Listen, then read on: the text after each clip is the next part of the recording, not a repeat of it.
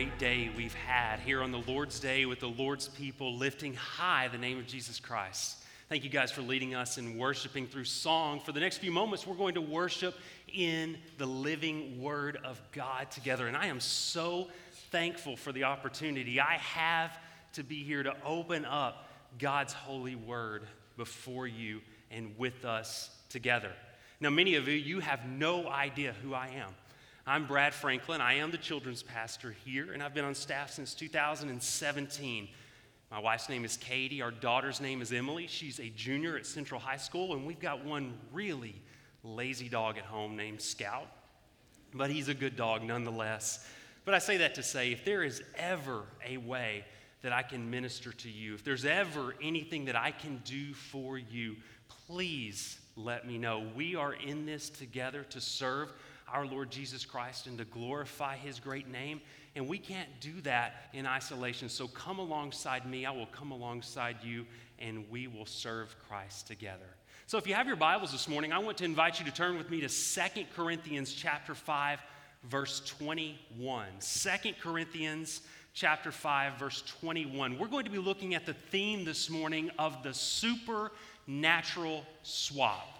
A supernatural swap that takes place in the life of a believer. You know, as you turn there, I'm reminded of something that happened to me about 15 years ago. Kind of an outdoors guy, but I wouldn't say I'm a great outdoorsman. But about 15 years ago, I was out early one morning with a friend, and we were duck hunting. And we went down to the river, and we shot nothing.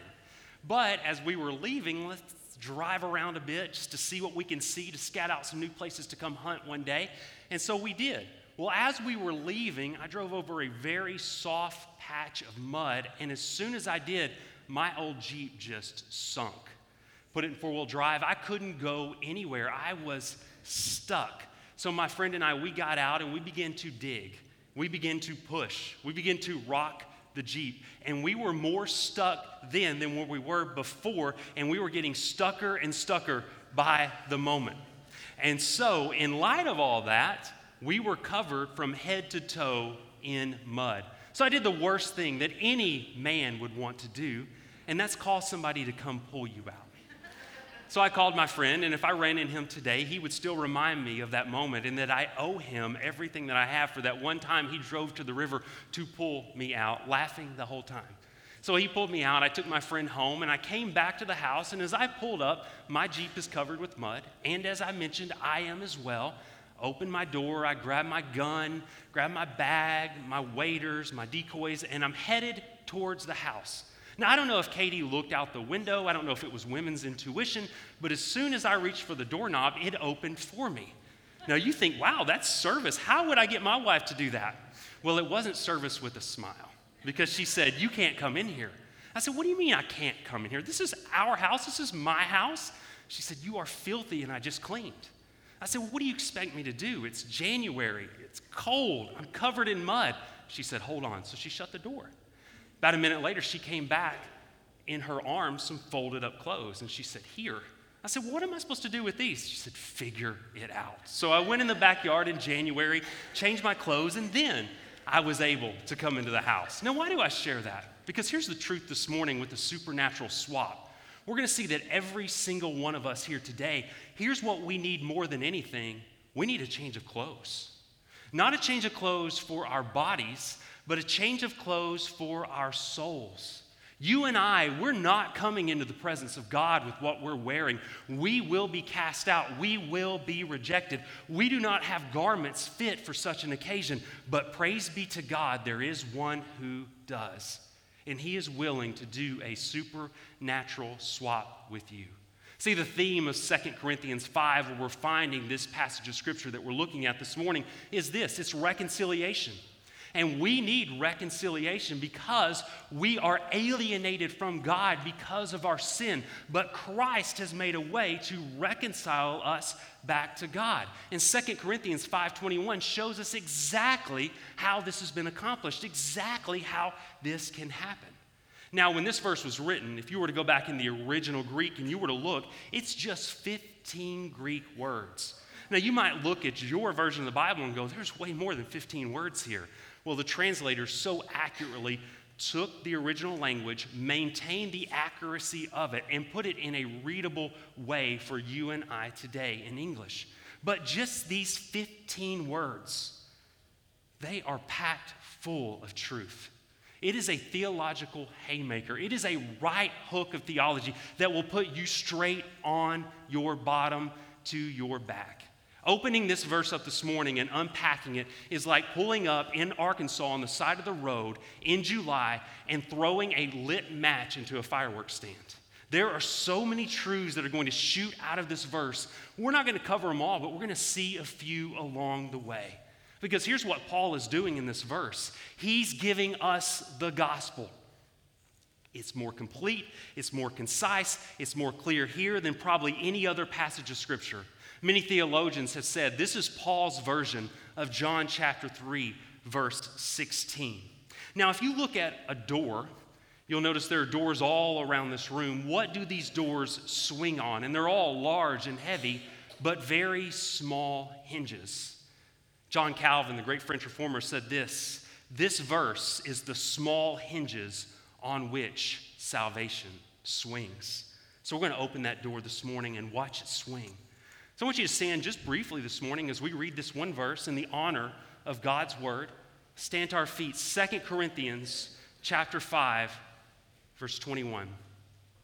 For our sake, he made him to be sin who knew no sin, so that in him we might become the righteousness of God. Let me pray. Father, this is your holy word. This is your scripture. Spirit of God, this is how you work through your scripture. So would you allow a weak, fallible servant today to communicate the depths and truth of your infallible, perfect word? And would you use it to comfort us where we need to be comforted? And would you use it to challenge us where we need to be challenged? And we ask all of these things in the name of Jesus Christ. Amen. You may be seated. The essence of this is that supernatural swap. And the essence of the supernatural swap, it's a swap of our sinfulness for Christ's righteousness. Another way, if you were to walk out of here and they said, what did the preacher say this morning? You could tell them this. Simply put, God treated Jesus as if he lived your life. And he treats you as if you lived his. So let's look just part by part, section by section, and we're going to examine 5 specific truths that we're going to find in the supernatural swap here in 2 Corinthians 5 and 21 this morning, and then conclude with some implications of what a passage like this would mean upon our lives as believers here in 2021. Number 1, if you're a note taker, is simply this: the sinners. The sinners. The verse begins with these 3 words, for our sake. Now, the our in this verse obviously represents the Corinthians, doesn't it?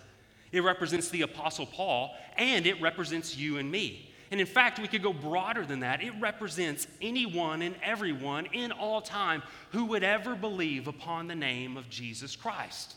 And here's what we see. God is having to do something for our sake. He is having to act on our behalf. Now today, unless you've been living in a cave for the last year, we're in the tail end of what I hope when I look in my rearview mirror, I see COVID there of a pandemic.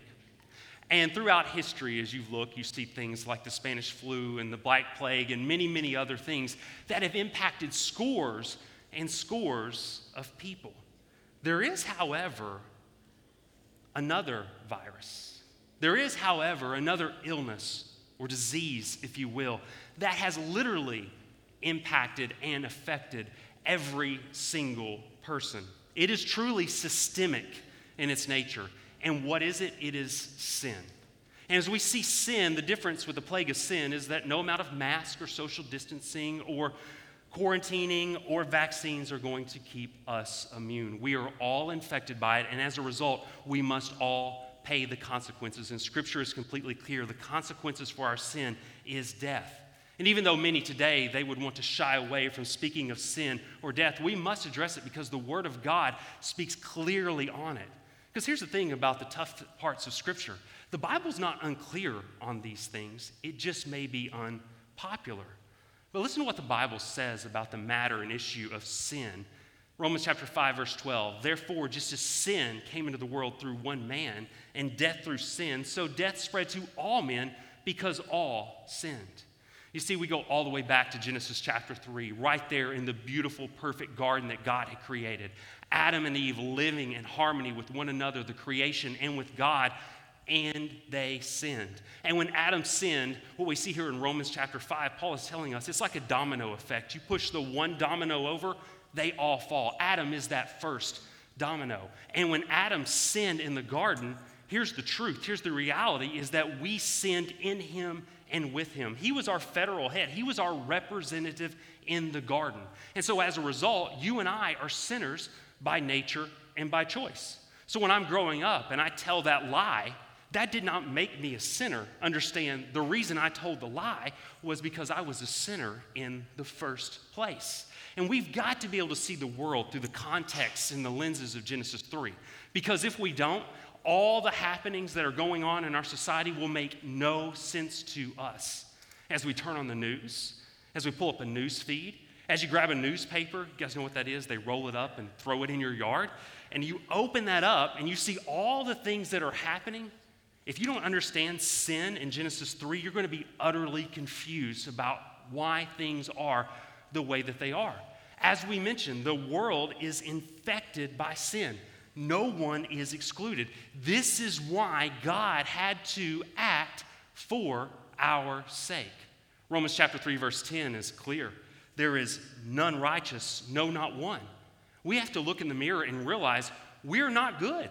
We are not enough on our own. One of the most dangerous lies that people are believing today is that men and women are inherently good. But Scripture is counter to that. We are a depraved people from the top of our head to the soles of our feet. And the problem here this morning is, I think, with myself and all of us, it's not that we don't realize we're sinful. I think everybody here would go, oh yeah, I'm sinful. I think our problem is we don't realize how stinking sinful we actually are. And we realize just how sinful we truly are. We understand that it was for our sake that God had to act. Ezekiel 18:20 says, the soul who sins will die. This is the effect of being infected by sin, is death. The result of our sin all throughout Scripture is death. Now, there are different types of death. Now, remember the stories. We go back to the garden with Adam and Eve. When they sinned, they were going to have to face physical death, but it was not immediately. See, everyone here, we are in sin, but you are still breathing. But you know physical death is awaiting you unless Christ returns. And so as we consider physical death, our number has been pulled. It's just a matter of not if, but when God is going to call it. And so we realize that physical death awaits everyone who is in sin, and we know we are guaranteed one out of every one person dies. But there's more death than just physical death in the Bible. We realize there's also a spiritual death. And I pray it doesn't, but it could include some of you here today. You are spiritually dead because you are apart from Christ. But there's some of you here, you are spiritually alive because you have been made alive in Christ. When Adam and Eve sinned, they didn't get to stay in harmony with one another, with the creation and with the Creator in the garden. He kicked them out. And so that relationship with God was now broken. That is what our sin brings. But then there's another death. We see there's a physical death, a spiritual death, but there's also an eternal death. And this is the full penalty and payment for our sin. If we physically die, and when we physically die, we are spiritually dead, then we know we have eternal death, which is a forever conscious experience in a place called hell. But if we don't recognize our sin, first and foremost, that it was for our sake, we're going to miss the rest of this verse. If you do not understand that it was for our sake, you will not understand the rest of the Bible. If you do not understand that it was for our sake, the things of the world will make no sense to us. If we do not understand that it was for our sake, we can never come to Christ in the first place. You must recognize that you are a sinner before you can be transformed into a saint. You must recognize that you are lost before you can be found. You must recognize that you are blind before you are made to see. You must recognize that you are filthy before you can be cleansed. You must recognize that you are dead in your sins and trespasses before you can be made alive in Jesus Christ. This is why it was for our sake. Now, God did not act for our sake so that he could fulfill all of our dreams and destinies, so he could have the best house, best job. God did not act for our sake so that we could have our best life now. God did not act for our sake because he was lonely or needed us. He needs nothing. He acted for our sake because we are helpless and hopeless without him. Now, if I just prayed and said amen, many of you would go, amen, I've got to get out of here because now I'm utterly depressed. But before there to be good news, you've got to look at the bad news. I had a child ask me a couple of weeks ago, why did God even allow sin in the first place? I mean, he knew we were going to fall. He knew that we were going to need him. Why did he not just skip that step?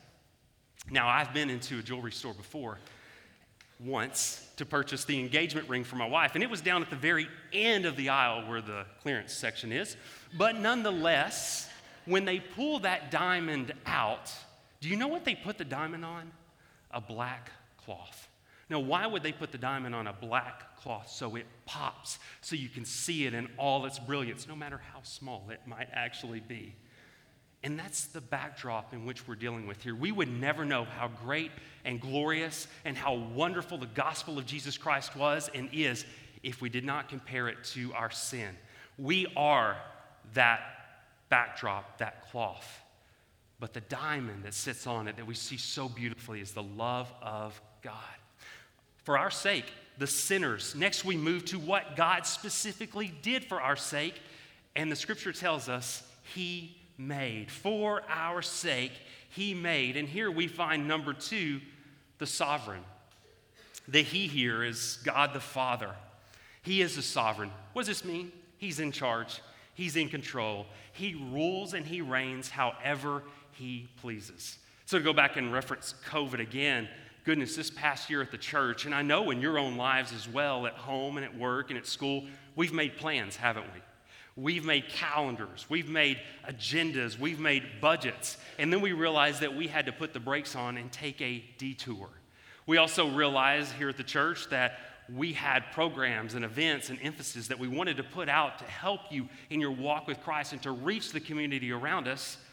We realized that God did not have that in store for us this past year. So we had to go to plan B and plan C and plan D. I honestly think we might have implemented a plan H somewhere along the way, and I'm sure you have as well. But please know, let's go back to the garden. When Adam and Eve fell, do you think that took God by surprise? Of course not. Do you think God was caught off guard? Absolutely not.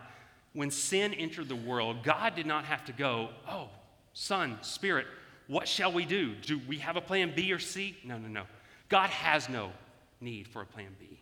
God has no need for a plan C or D. God is completely sovereign. Scripture is clear. Listen to Psalm 115:3. Our God is in the heavens. He does all that he pleases. And here was the plan A. He made. For our sake, he made. See, God had the plan in eternity past to send Jesus to pay for our salvation. Bottom line, there was no plan B, C, D, E, or F. That was the plan. It's not an afterthought. It's not a backup. Salvation is initiated by a sovereign God. It is, in fact, a supernatural work of the Trinity. Now, I love the song that we sang, "The Lord is my salvation."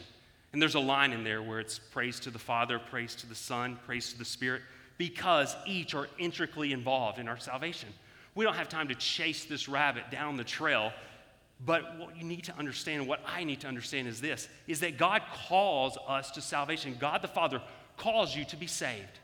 Christ the Son, he was crucified for your salvation. The Holy Spirit, the Spirit of God, convicts you of your salvation. And in response, what do? You commit your life to him through repentance and trust and belief. Another way to look at it is this, is that God the Father authored your salvation and my salvation. Christ the Son accomplished our salvation upon the cross. The Spirit of God applies your salvation. And then what do? What do I do? We accept the salvation that he has graciously given to us. It was in eternity past, in the perfect harmony and plan and will of the Trinity, that this plan of salvation was brought together. He made. Listen to Acts chapter 22, verse 23. This Jesus delivered up according to the definite plan and foreknowledge of God, you crucified and killed by the hands of lawless men. Get that definite plan, foreknowledge of God. Salvation in eternity past was brought forth for us. He made. You know, salvation wouldn't have happened unless God designed it. We could give 10,000 men 10,000 lifetimes with unlimited resources, and they never could have concocted a plan of salvation like our God designed. In fact, we see this throughout human history. Every religion in the world has tried to come up with their own plan of salvation, and it utterly ends down the same dead-end road, system of works attempting to appease some God that exists in the universe. But listen to what God says about this. Isaiah 64:6 says, all our righteous deeds are like a polluted garment. If we think our good works are going to get us there, we have missed it. Our good works will get us nowhere, because what do our good works look like before God? Isaiah tells us like a polluted garment or filthy rags. If our good works look like this before God, what do you think our sin looks like before Him? Salvation's God's work. It was for our sake that He made. Now look at the next phrase with me. Him to be sin. Number 3 is this, the substitute. We are introduced to the substitute. We have the sinner, the sovereign, and the substitute. See, we're sinners, but our sovereign God has acted on our behalf. How? It occurred. It was accomplished through a substitute. I remember one very bizarre day in my senior year in high school.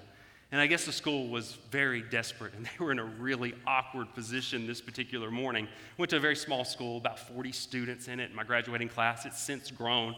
But I showed up to school, and I got called to the principal's office as an 18-year-old. And so I walk in, and I'm shaking in my boots because I'm going through the Rolodex in my mind wondering, what did I do? When did I do it? And who did I do this to that has warranted me being called to the principal's office this morning right out of the gate before the first bell even rang? So I walk in, and obviously the principal sees it in my face, and so he plays into it just a bit, and then I'm really getting shaky. My palms are sweaty, my voice is starting to crack, and then he smiles, kind of cuts his eyes over to me, and he says, I'm just playing. I need a favor from you. Now, you're in a really good position when your principal is asking you for a favor. I'm going to cash this in. I said, well, what do you need? He said, this is going to sound really bizarre, because it is, but we have no subs. Can you sit in a 7th grade class today? Now, I'm sure that wouldn't fly here in 2021, but in 1999, we were gold. And so first I thought he was joking. I said, well, what about my classes? He says, don't worry about them. We'll get them covered. I said, but what about the last class, 7th period? I said, you know, our coach, he's not going to want me to skip basketball practice to sub for 7th graders. He said, we'll be covered by then. Just get us through these first 6 periods. Absolutely. And I got to tell you, I went into this classroom with a bunch of 7th graders, and the power went to my head very quickly. I had them popcorn reading out of a world history book, had them taking pop quizzes, writing sentences on the board. I mean, it was just hammer to fist to the desk, telling them how it was. And as we got towards the end, it was around that 5th or 6th period. My day was almost done, and it was possibly the end of my first and last time to sub. There were 2 boys. They were not doing what they were told. And I remember walking over, and for the most part, the kids did really well that day. I said, hey, you guys need to read. I'm like, no, we're not reading. Like, you don't understand. I'm the sub. You have to do what I say. Like, no, we don't have to do what you say. And I noticed that their next class was pre-algebra, and one was copying the other one's homework. I thought, okay, I'm going to enforce my will here. I'm going to wield my sword. So I went to grab his backpack, at least so he thought. And as he reached to grab it, I grabbed both of those papers off his desk and just shredded them.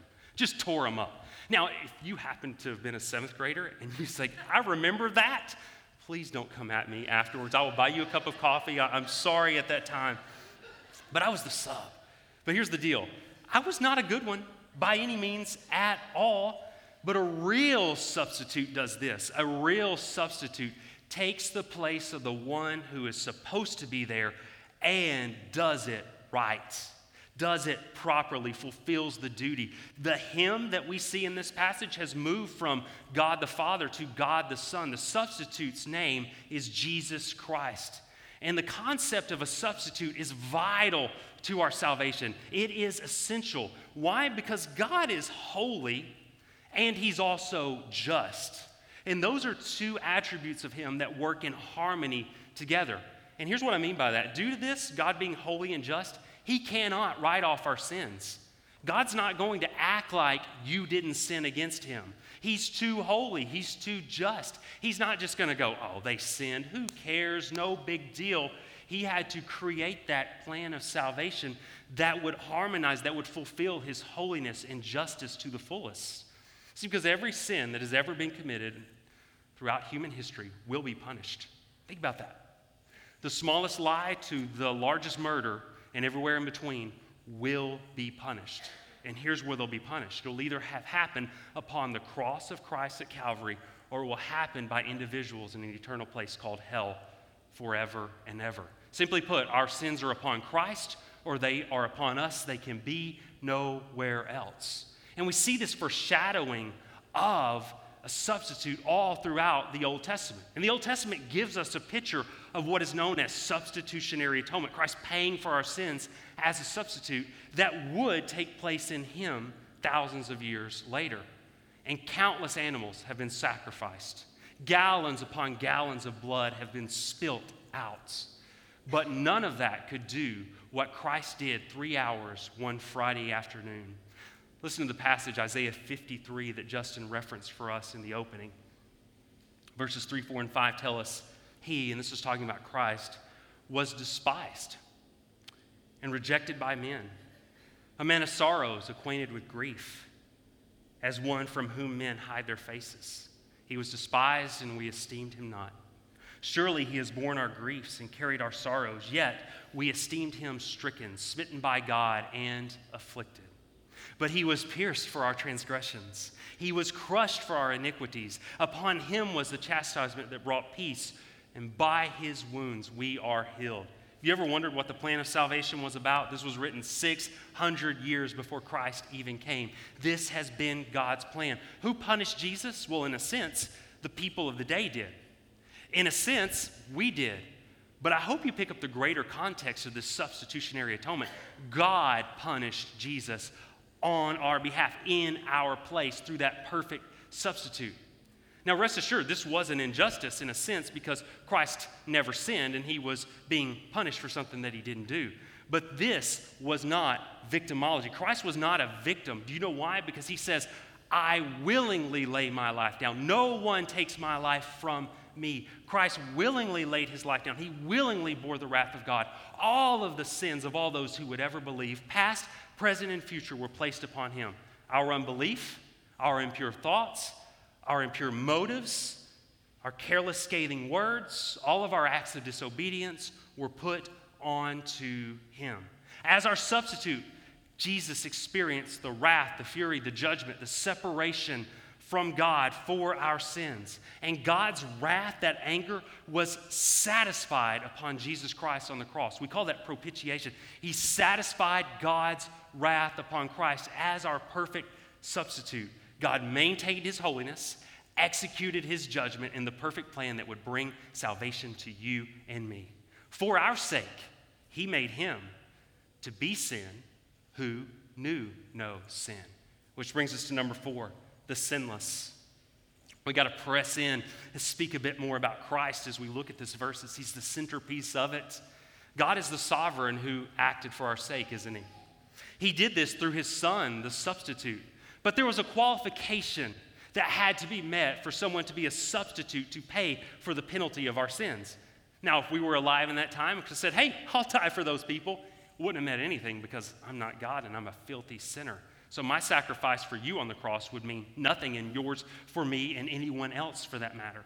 But he had to be sinless, and he was, because none of us being that substitute, marred with our sin, needed someone who qualified to be that substitute who was not marred with sin, and that is Christ.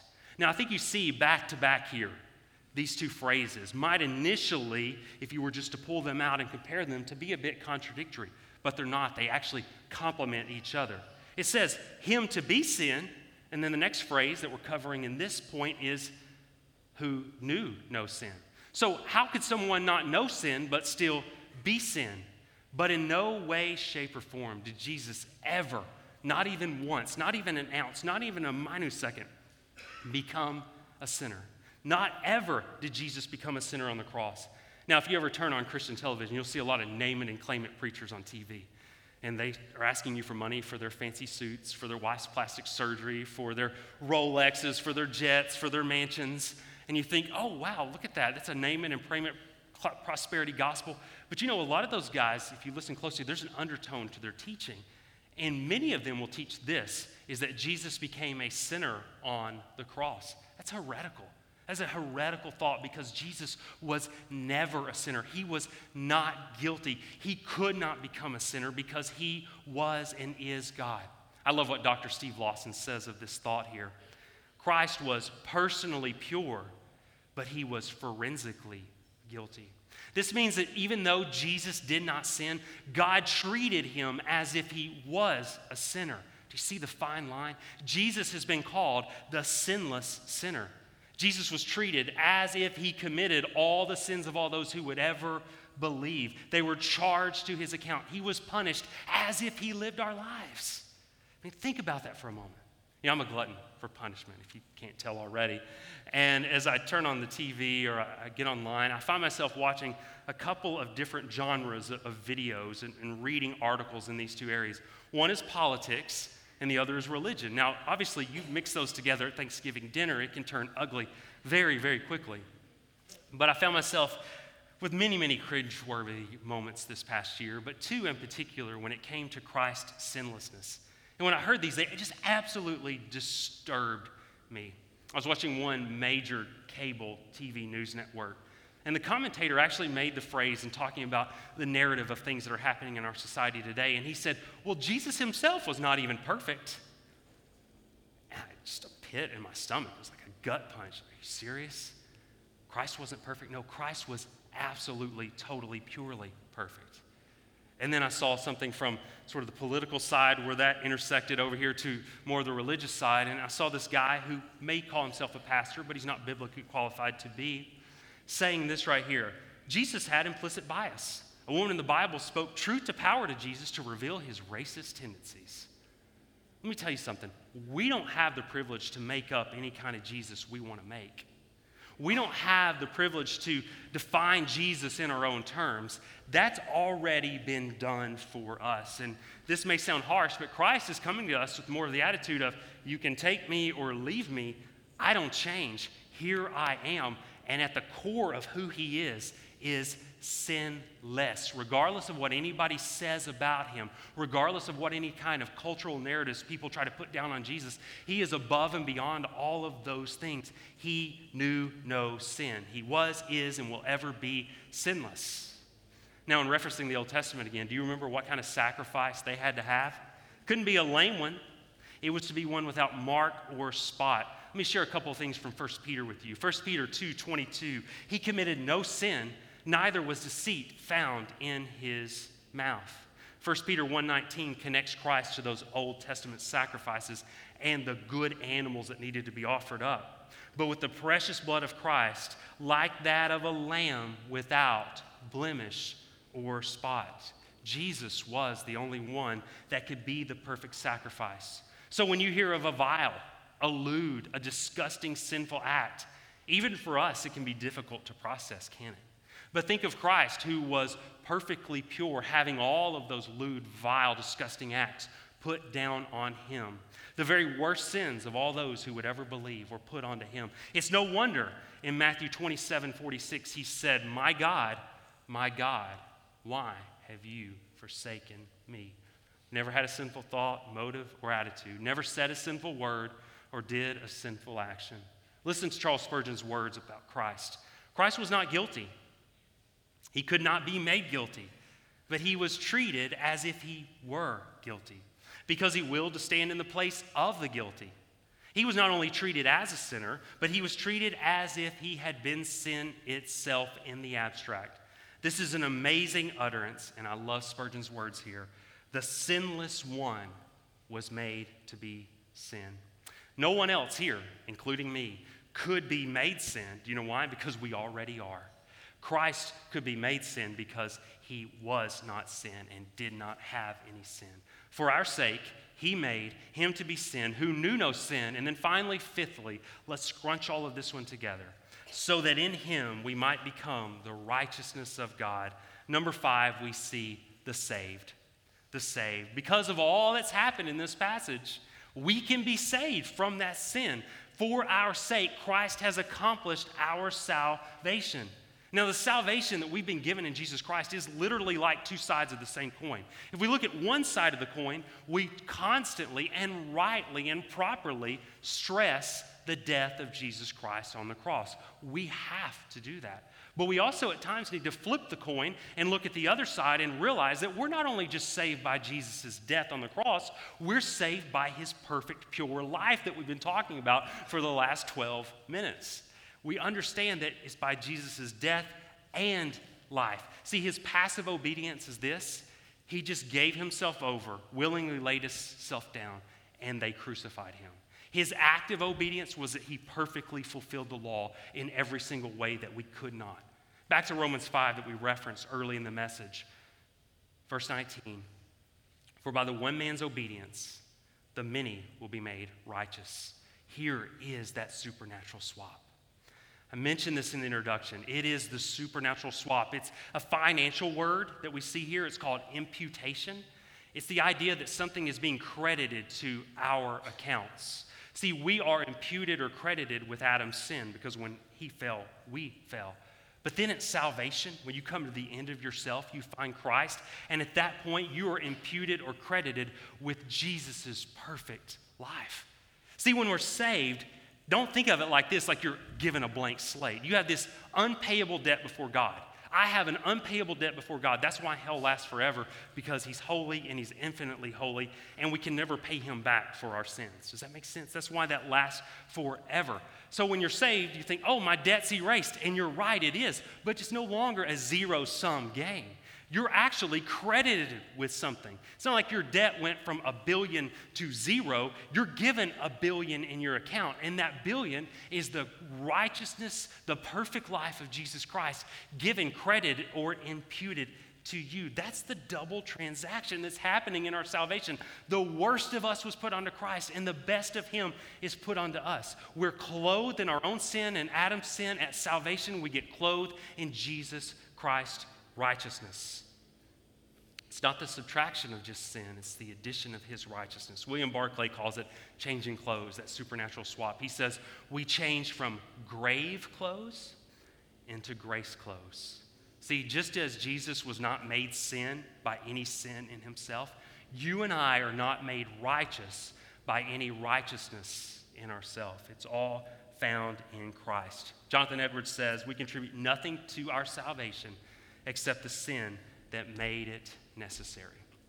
So as we begin to wrap up this morning, as we close in a message like this, it's one verse, 5 points. I mean, it's pretty theologically driven, but it's that theology, that knowledge of God that drives us to know him more, which in turn increases our affections and obedience towards him.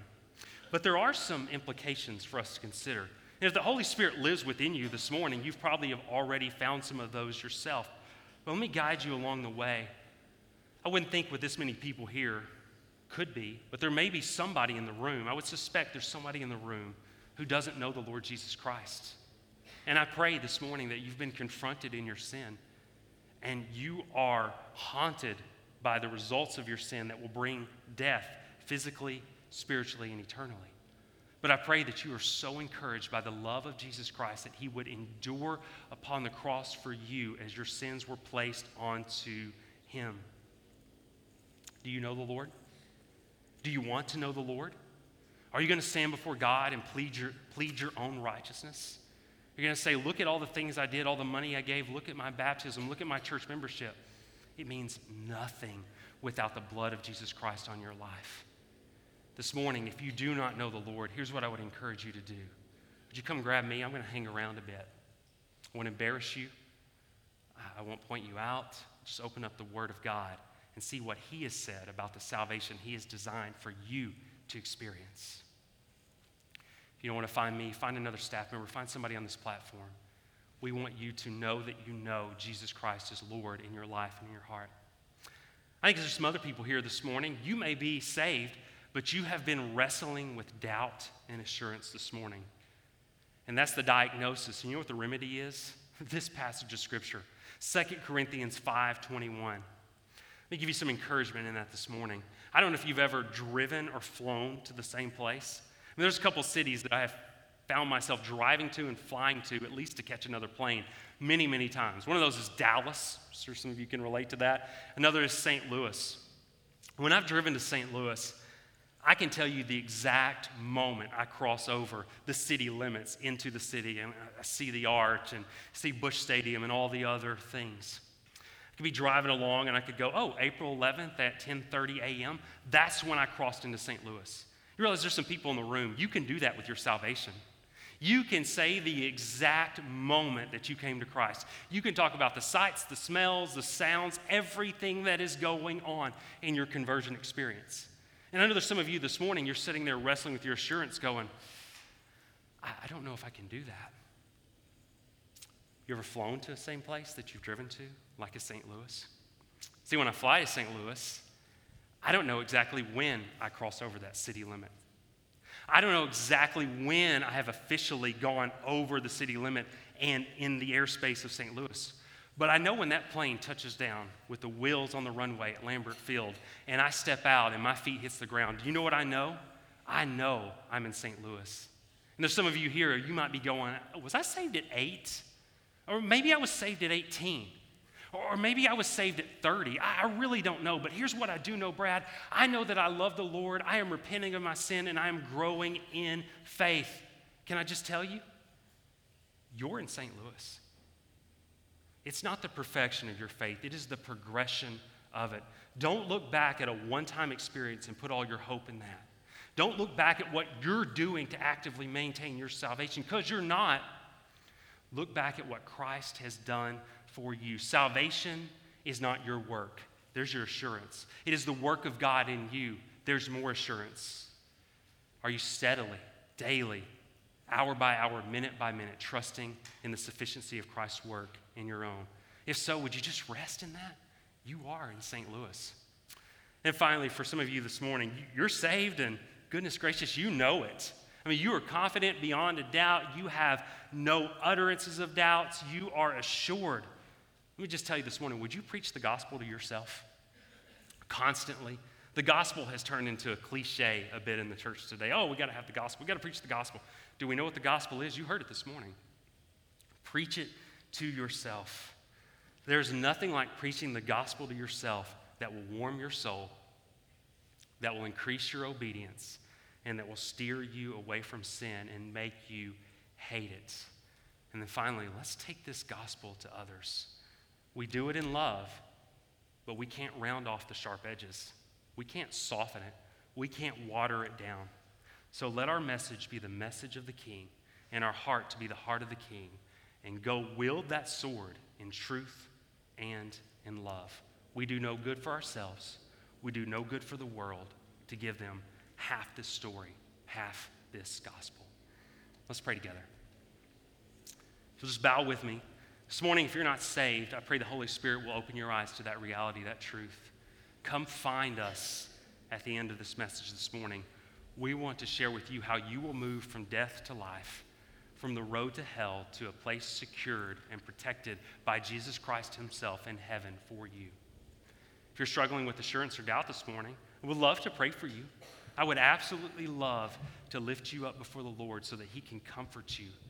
But if you love the Lord and you feel repentant and remorseful over sin and you're growing in him, don't worry about the exact moment you came to Christ.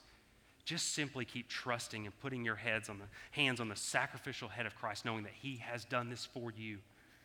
And if you're assured, tomorrow morning when you get up, preach the gospel to yourself. Let it warm your soul. Let it strengthen your obedience. And let it abhor sin in your life, that you hate it. You do not desire it.